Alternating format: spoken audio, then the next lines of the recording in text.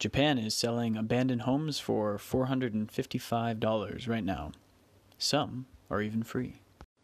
There are currently over 8 million abandoned homes across rural Japan waiting for new owners. Would you believe that? It seems as if every other week a new Italian town is practically handing out fixer-upper homes for just about nothing, but it's not the only country looking to entice new residents with the appeal of cheap real estate. In fact, the Japanese government is practically begging people to help solve its abandoned housing issue.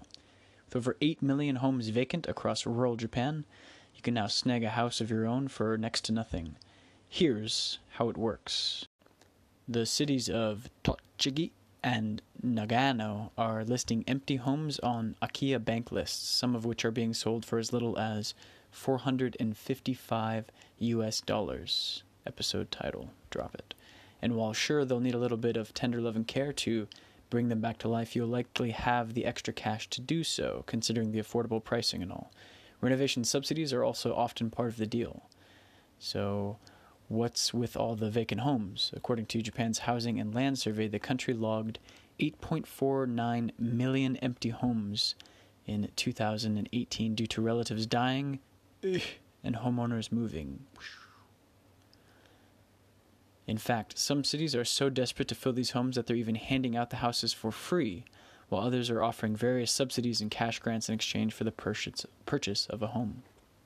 The program not only helps the old owners who are struggling to utilize the properties and pay taxes, but also for the town by reducing the number of abandoned homes that could collapse or otherwise pose risks for people in the future. A spokesman for the Okutama government told Nikkei Asia. These programs are working too. In Okutama, the western Tokyo, for example, new residents have transformed the spaces into workshops, eateries, and more. According to Nikkei Asia, the town of Mikasa reported an 11% decrease in vacant homes, while Daisen in Tottori saw a 7.9 drop. Hatonosu. Sugoi tobikomi.